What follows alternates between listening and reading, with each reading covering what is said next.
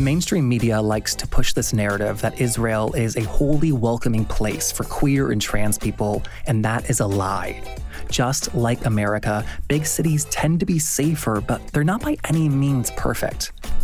Before I left for Israel, I was told that if I wanted the truth, a non-glossy version of what it means to be queer in Israel, I had to talk to Hen Arieli. She is a lifelong activist who just became the deputy mayor of Tel Aviv. You'll hear some really amazing in-the-weeds stories about her activism and working behind the scenes to affect change in her country. She also talks about what it looks like now that she's technically a government employee. Now, this is episode 3 of our 4-part series on queerness and Jewish life. If you missed the first 2, go check out my interviews with Rabbi Denise Egger and Uzi Even. Uzi Even is 78 years old. He's older than the nation of Israel itself, so he has a really cool perspective to share. All right, on to my interview with Hen. From Luminary Media, I'm Jeffrey Masters, and this is LGBTQ&A.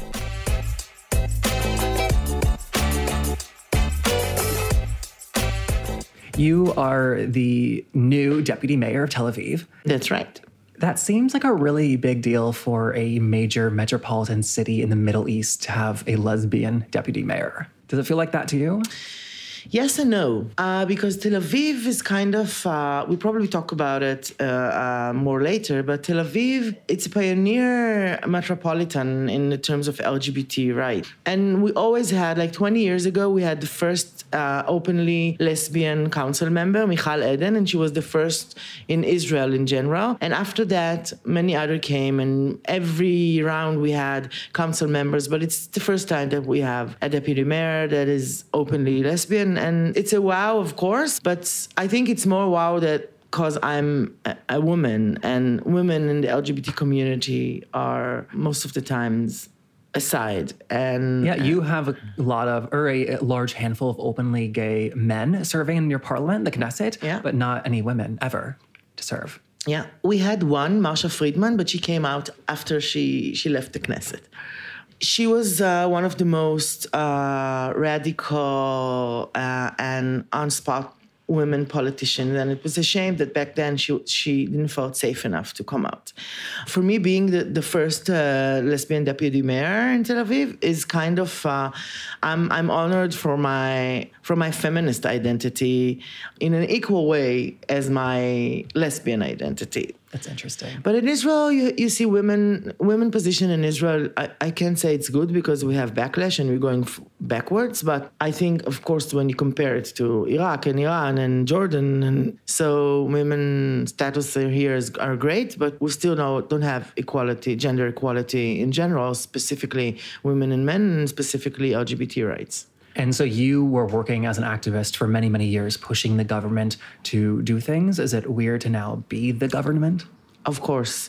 But you need to understand that we have a really different ruling system in Israel. First of all, we do not have a constitution. It's a first fact you should know to understand these issues.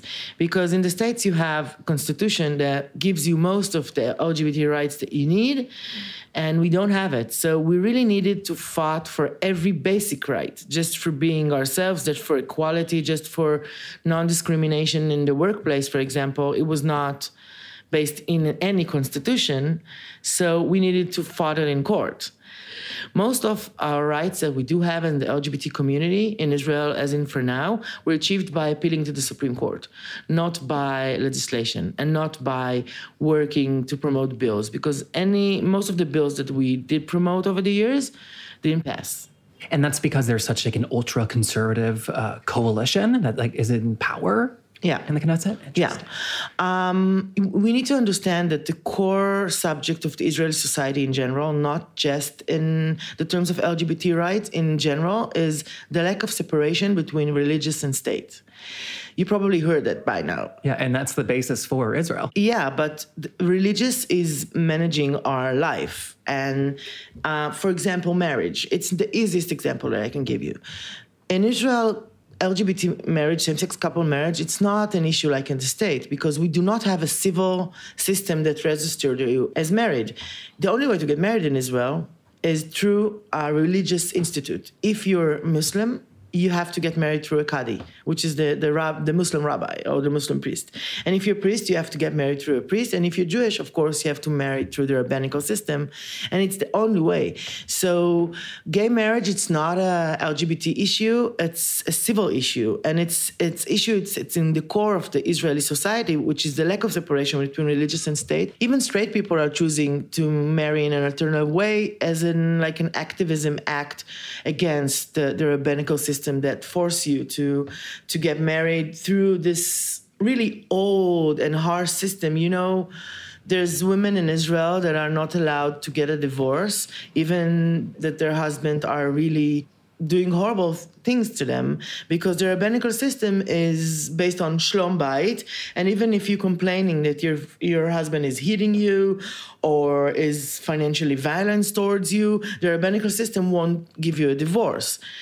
You need to explain why you need a divorce, and you need the approval of the rabbinical system. And that's for every marriage. That's for every marriage. And it's a horrible process.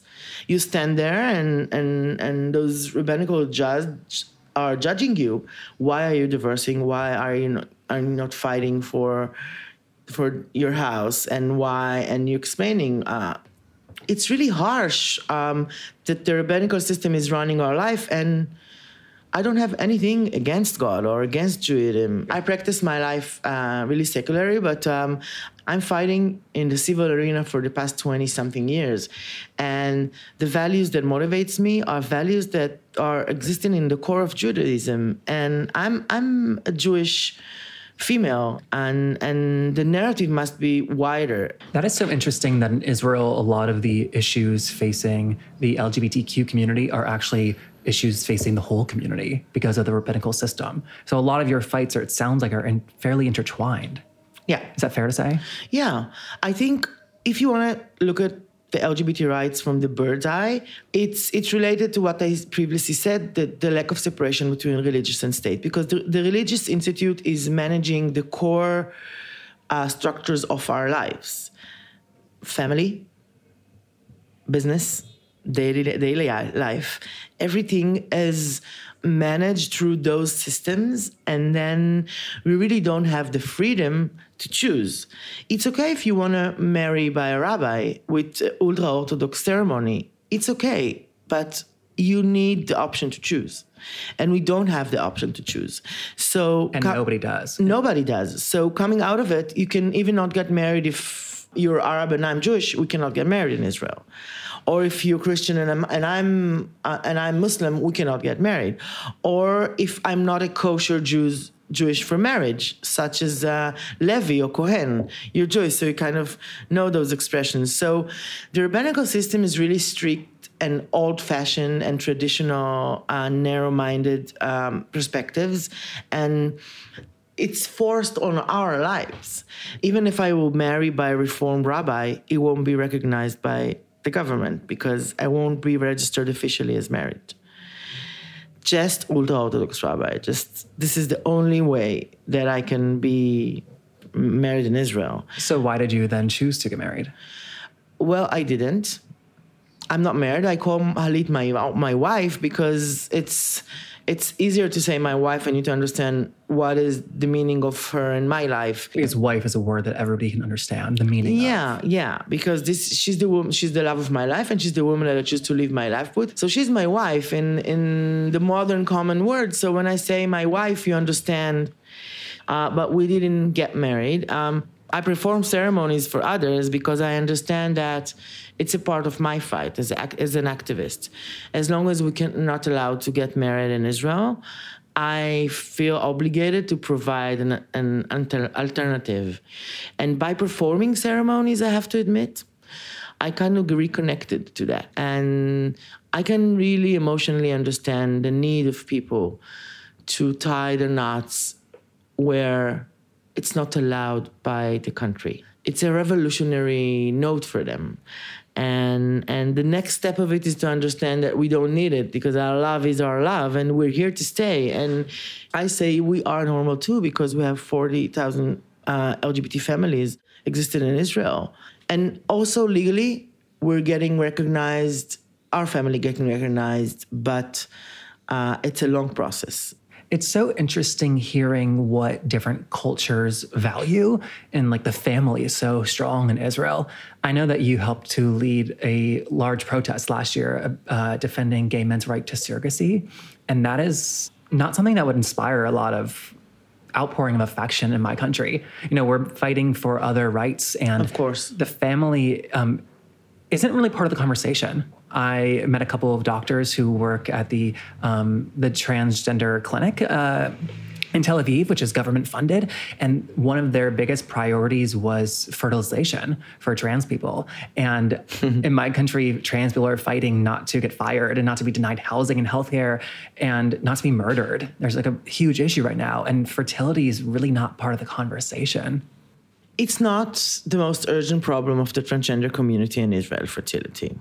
Transgenders are still really unsafe in the public arena.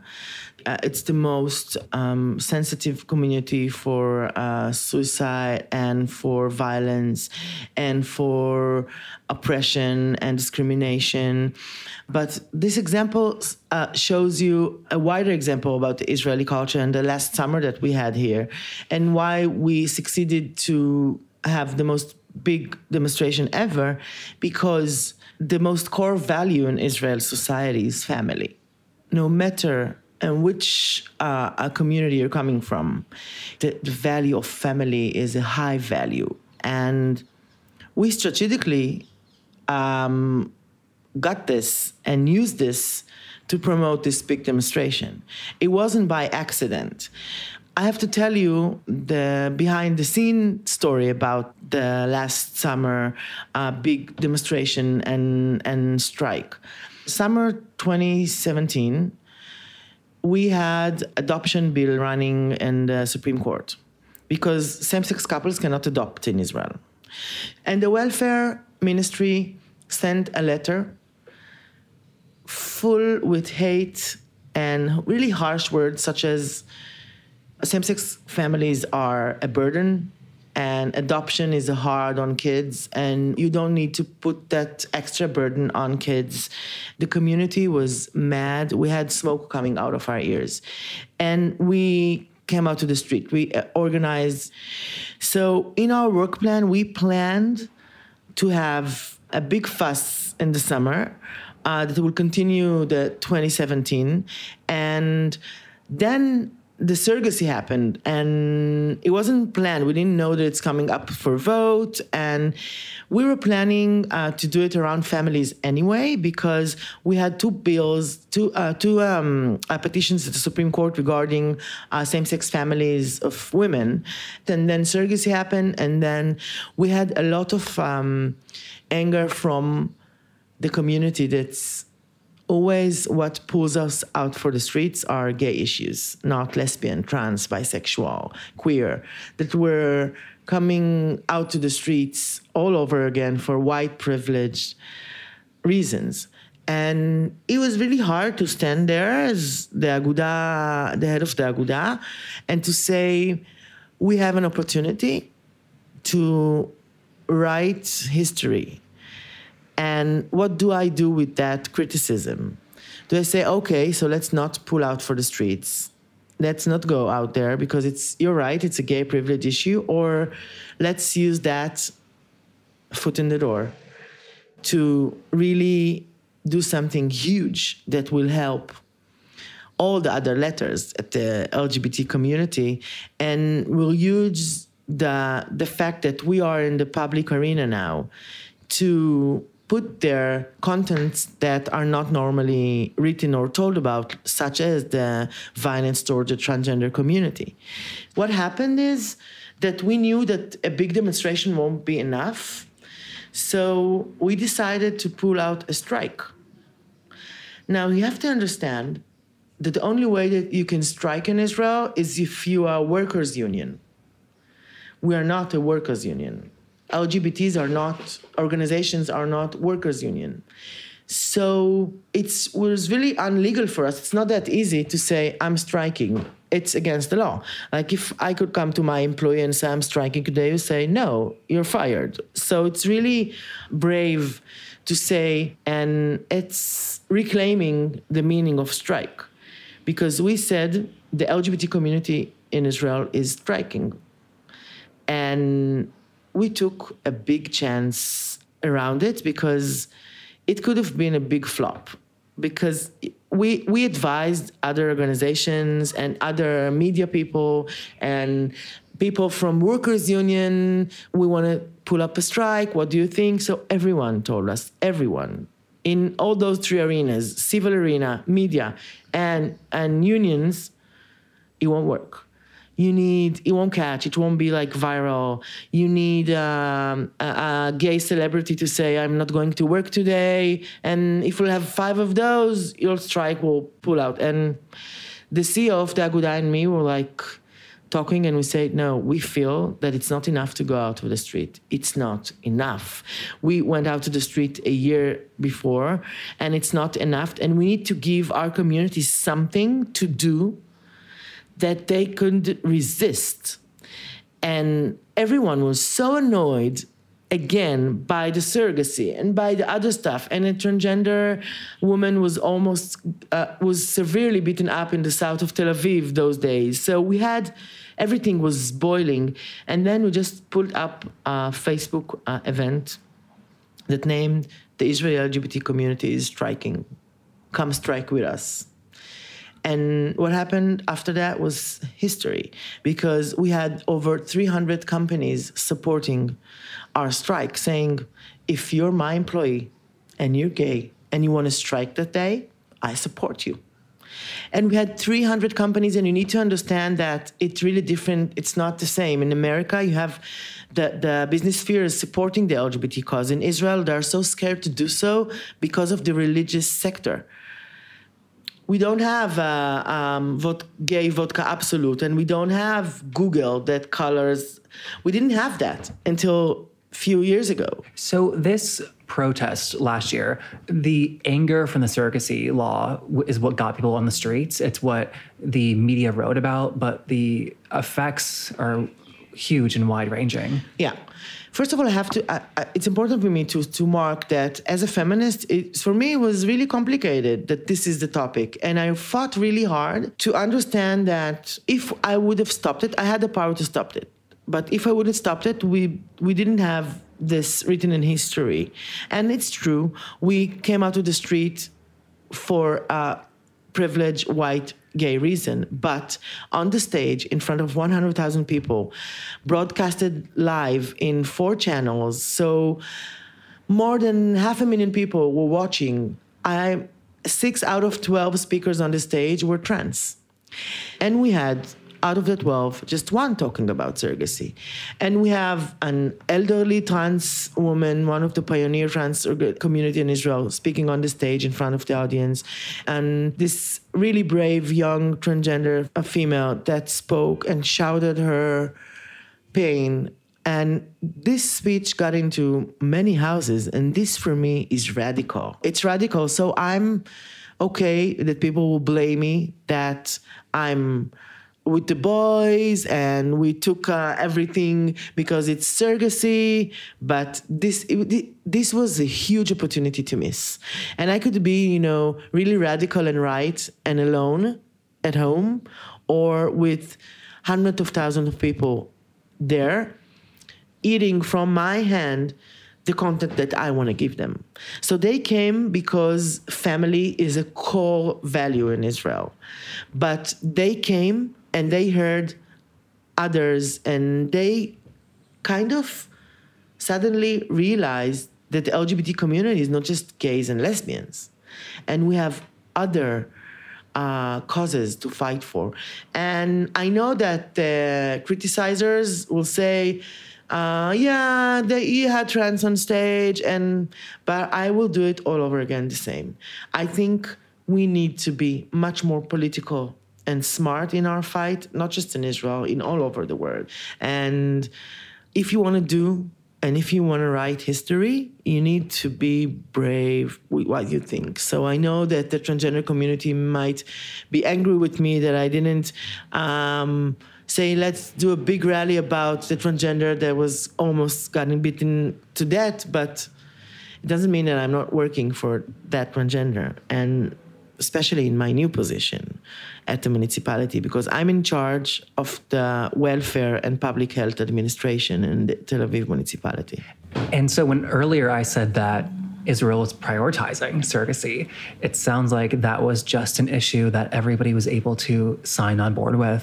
And so at the rally, you were able to use that to talk about the issues of the trans experience. Exactly. That was not covered by the media that I read, which is so interesting. Because the international media kind of framed it like the surrogacy rally, the surrogacy Absolutely. demonstration. I used my power with many people that are working in the media from the community to say, guys, it's not the surrogacy cause. We are working, it's the LGBT demonstration. It's not the LGBT strike. It's not the surrogacy strike. And, I shouted on editors, said I won't come. I was like the hottest name in last summer, and everyone wanted to interview me, and was like, I won't come to your show unless you will frame it as the LGBT cause, not the surrogacy cause. And the gross reality of our situation in this year of the world is that had it been a march for trans rights, a march to stop when this woman got beaten in Tel Aviv, less people would have shown up. Which is gross to say, but it's true. Politics in the dictionary means power positions. And when I'm saying that the civil society needs to be much more political, it's not in a left or right or in that party or the other party. In the means that as a civil society, we need to understand that politics is changing the power positions, and our civil causes are politics. For me, being a lesbian, it's a political act, because I'm trying to change the power positions that now are 100% towards heterosexuals, and I want to change that. And so I am a political figure, and I need to understand that, and I need to use political tools, and I need to be able to read the political map. Again, not left or right. The political map that if I want to promote change, I need to understand that we have power and make people believe that we have power and make the Israeli society come and support us. Because those that were in the rally last year was not all LGBTs. We have lots of supporters from Israeli society came to demonstrate with us in Rabin Square last year. We were maybe 30-40% from LGBTs. Others were liberal, progressive people that, through the narrative that we drew on the political map, suddenly realized that, wow, they cannot have families. What? How someone controlling would... It's like... And it was motivating them to come out to the streets and support us. And it put the LGBT cause in the front line. We were in the first subject in every news broadcast for 3 weeks in a row. It's amazing in Israel, being such a complicated security issues country, to have that topic on every news in any hour, the morning news, the noon news, the evening news. For almost a month, we were the most large topic that was covered. And it's created a huge change. It's one of the most profound civil causes and narratives that are existing in the Israeli society. It was not like that 5 years ago. That's huge. And that's huge, and this is what we need to maintain. This is our challenges in the LGBT community. And if you ask me, our challenge is to look at that wider, outside the LGBT rights talk. We need to see that equality is empty if it's not for everyone. So tell me this. I told you I spoke with Uzi Evan. He said something that surprised me, which is that the goal of the queer community in Israel is to assimilate. It's heteronormativity. And that is pretty antithetical to like American goals for most people. And I just wonder if you agree with that. Let me see if I got right what Uzi's saying. Uzi's saying that our goal is to heteronormative our lives. Yeah, to live, to assimilate with the rest of straight people, as opposed to in America, we tend to live in like a gay ghetto, a gay neighborhood, and we have gay culture. And he's saying that the goal is to have one culture and one neighborhood in Israel. It's a really romantic perspective. But I think the human nature is to come live in communities. You know, the Ethiopian community, most of them are living together because they feel that they have like the equal group. And I feel the sense of community in the LGBT identity. Let's talk for a minute about identities, because the LGBT identity is always an additional identity. You cannot just be LGBT. It always comes, it's like a different, another additional panel on your body. It's like, I'm Jewish, I'm lesbian, I'm Israeli, I'm feminist, I'm lesbian. I cannot just walk on the world just being lesbian without my other identities. So other identities are less community-oriented than the LGBT identity, and I see it like that. Ethiopian boy can be the only Ethiopian boy in school, but he comes home and his family is Ethiopian. So he feels a part of. And a young lesbian girl, she can be the only lesbian girl in school, and she comes home and she's the only lesbian in her family. And she's the only lesbian in the military. She goes. So the urge and the need of a community is much stronger for the LGBT identity more than others. So yes, I agree with Uzi that we more tend to blend in other communities because you don't want to, you know what is identity crash? It's, for example, I have a friend which is a lesbian and a religious woman. And for years, her religious identity was clashing with her lesbian identity because religion in Israel is not acceptive of lesbian and gays and transgender. So she was in internal emotional conflict between her beliefs. She knew that she was gay, but the God that she believes in say that gay is not allowed. So this is identity clash. But we are so creative and working outside the box, and our need to be accepted and to be a part of the community force us to really kind of break the walls. I will say the goal. I think the goal of the Israeli LGBT cause is, I'm comfortable with the expression to heteronormative, the thing, because I think that where I come from, the goal is we can be whomever we are, wherever we are. I was born and raised in Haifa, which is a northern city, really not that big, but just an hour and something drive from here. And I'm old. There was no internet when I grew up. So I couldn't ask Google, I'm in love with my best friend. I'm scared. What is it? What is this, what I'm feeling? And I had two suicide attempts that gladly I survived from. But it was hard years because I had no one to reach out to me. So the goal is to be everywhere and to be safe everywhere, not necessarily to be heteronormative, to be whomever we are. If we choose to have rainbow families, so be it. And if we choose to live in a relationship with 4 people with no kids, that 3 of them are female and 1 of them are male, so be it. Everyone can choose to be polyamoric, to be pansexual, to be bisexual, to be transgender. We can be free with our identities wherever we are. I had the feeling that the only way I can be me if I moved to Tel Aviv. I ran away. I took a suitcase and ran away to Tel Aviv. And I don't want it to happen anymore.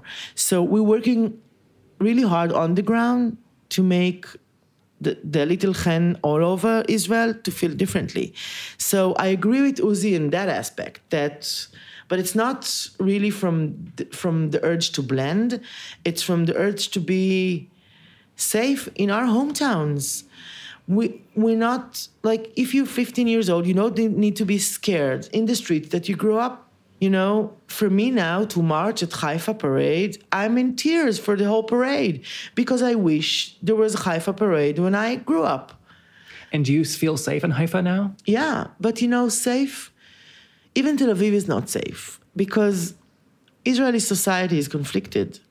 And we have the government leading a hate and scare policy for years now. So we are afraid from the different. We are intolerance for someone who's different than us. And ignorance and scare lead to violence. Violence is the end result of ignorance, scare, lack of knowing, lack of willing to open your mind. So at the end of it, you become violent. People are not just violent out of nowhere. It's due to the education system that is not supportive enough. And, you know, a year and a half ago, 2 gay men were in Rothschild Boulevard, was severely beaten up just for being gay.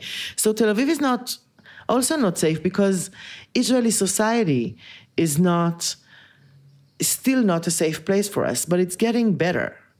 And so is there conflict then that they broadcast Tel Aviv as being this queer safe haven of the Middle East when it's not that for everybody?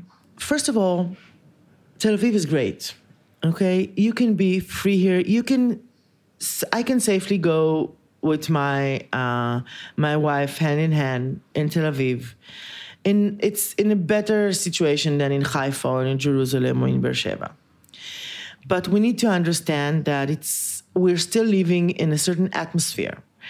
And so in Tel Aviv, I believe that 30% of the citizens of Tel Aviv are LGBTs. Most of the business owners in Tel Aviv are gay. Not just the gay businesses. People ask me why you don't only have one gay bar, because most of the bars are gay friendly, but it really depends whomever you are. If you're a gay Palestinian, Tel Aviv is not safe for you. Israel is not safe for you. And the territories are not safe for you.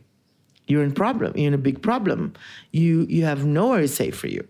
So it really depends on the color of your skin, and it depends on the society that we live in. And as long as we still have hate in society, as long as we have rabbis are saying that we're diseases and we need to demolish from the society, and the only thing is normal is a mother and a father, you'll have someone that just being asked threaten him. So we need to pull up light wherever there's hate. And I feel a bit ignorant because I'm surprised to hear you talking about white privilege, because in my mind, this is Israel and it's the Middle East. And I wouldn't think that would be a thing here, even though I guess it's a thing in many, many parts of the world. I cannot talk about the LGBT cause in Israel without talking about the occupation. You know, I think if we're not talking about the occupation, we are blind and not using our privileges right. I cannot apologize for being privileged. I cannot apologize for the color of my skin. But I can apologize what I'm not doing enough with my privileges. And this is what we need to do. No one needs to hate me for being privileged. But as privileged, we need to use our privileges to try to change reality. And if we can, we need to. You know, in my first 2 years at the position as the LGBT head of the Aguda.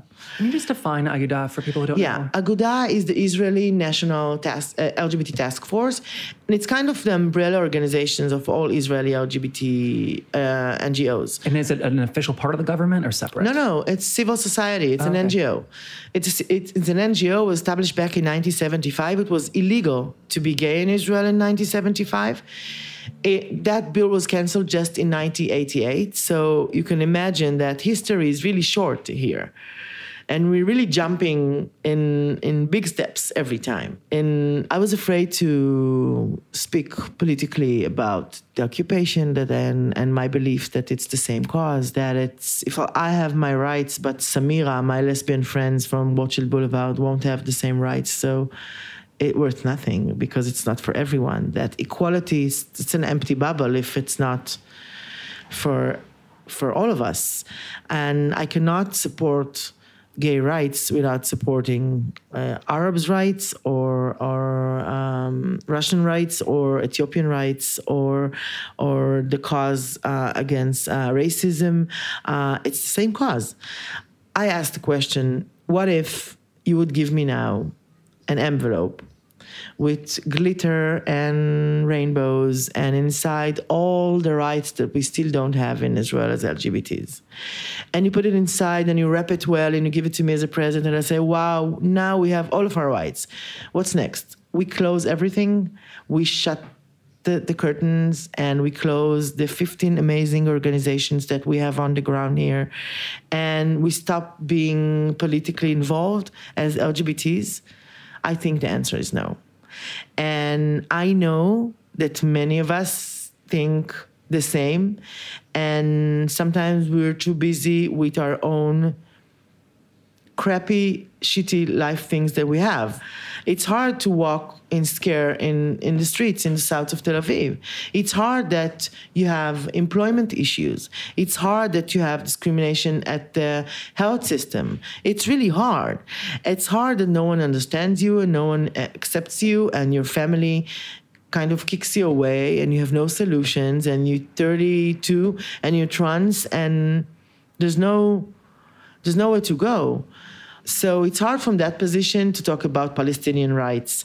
But this exactly where us, the privilege, gets in, because we need to... The trans issue is the most urgent issue to take care of in the Israeli LGBT community.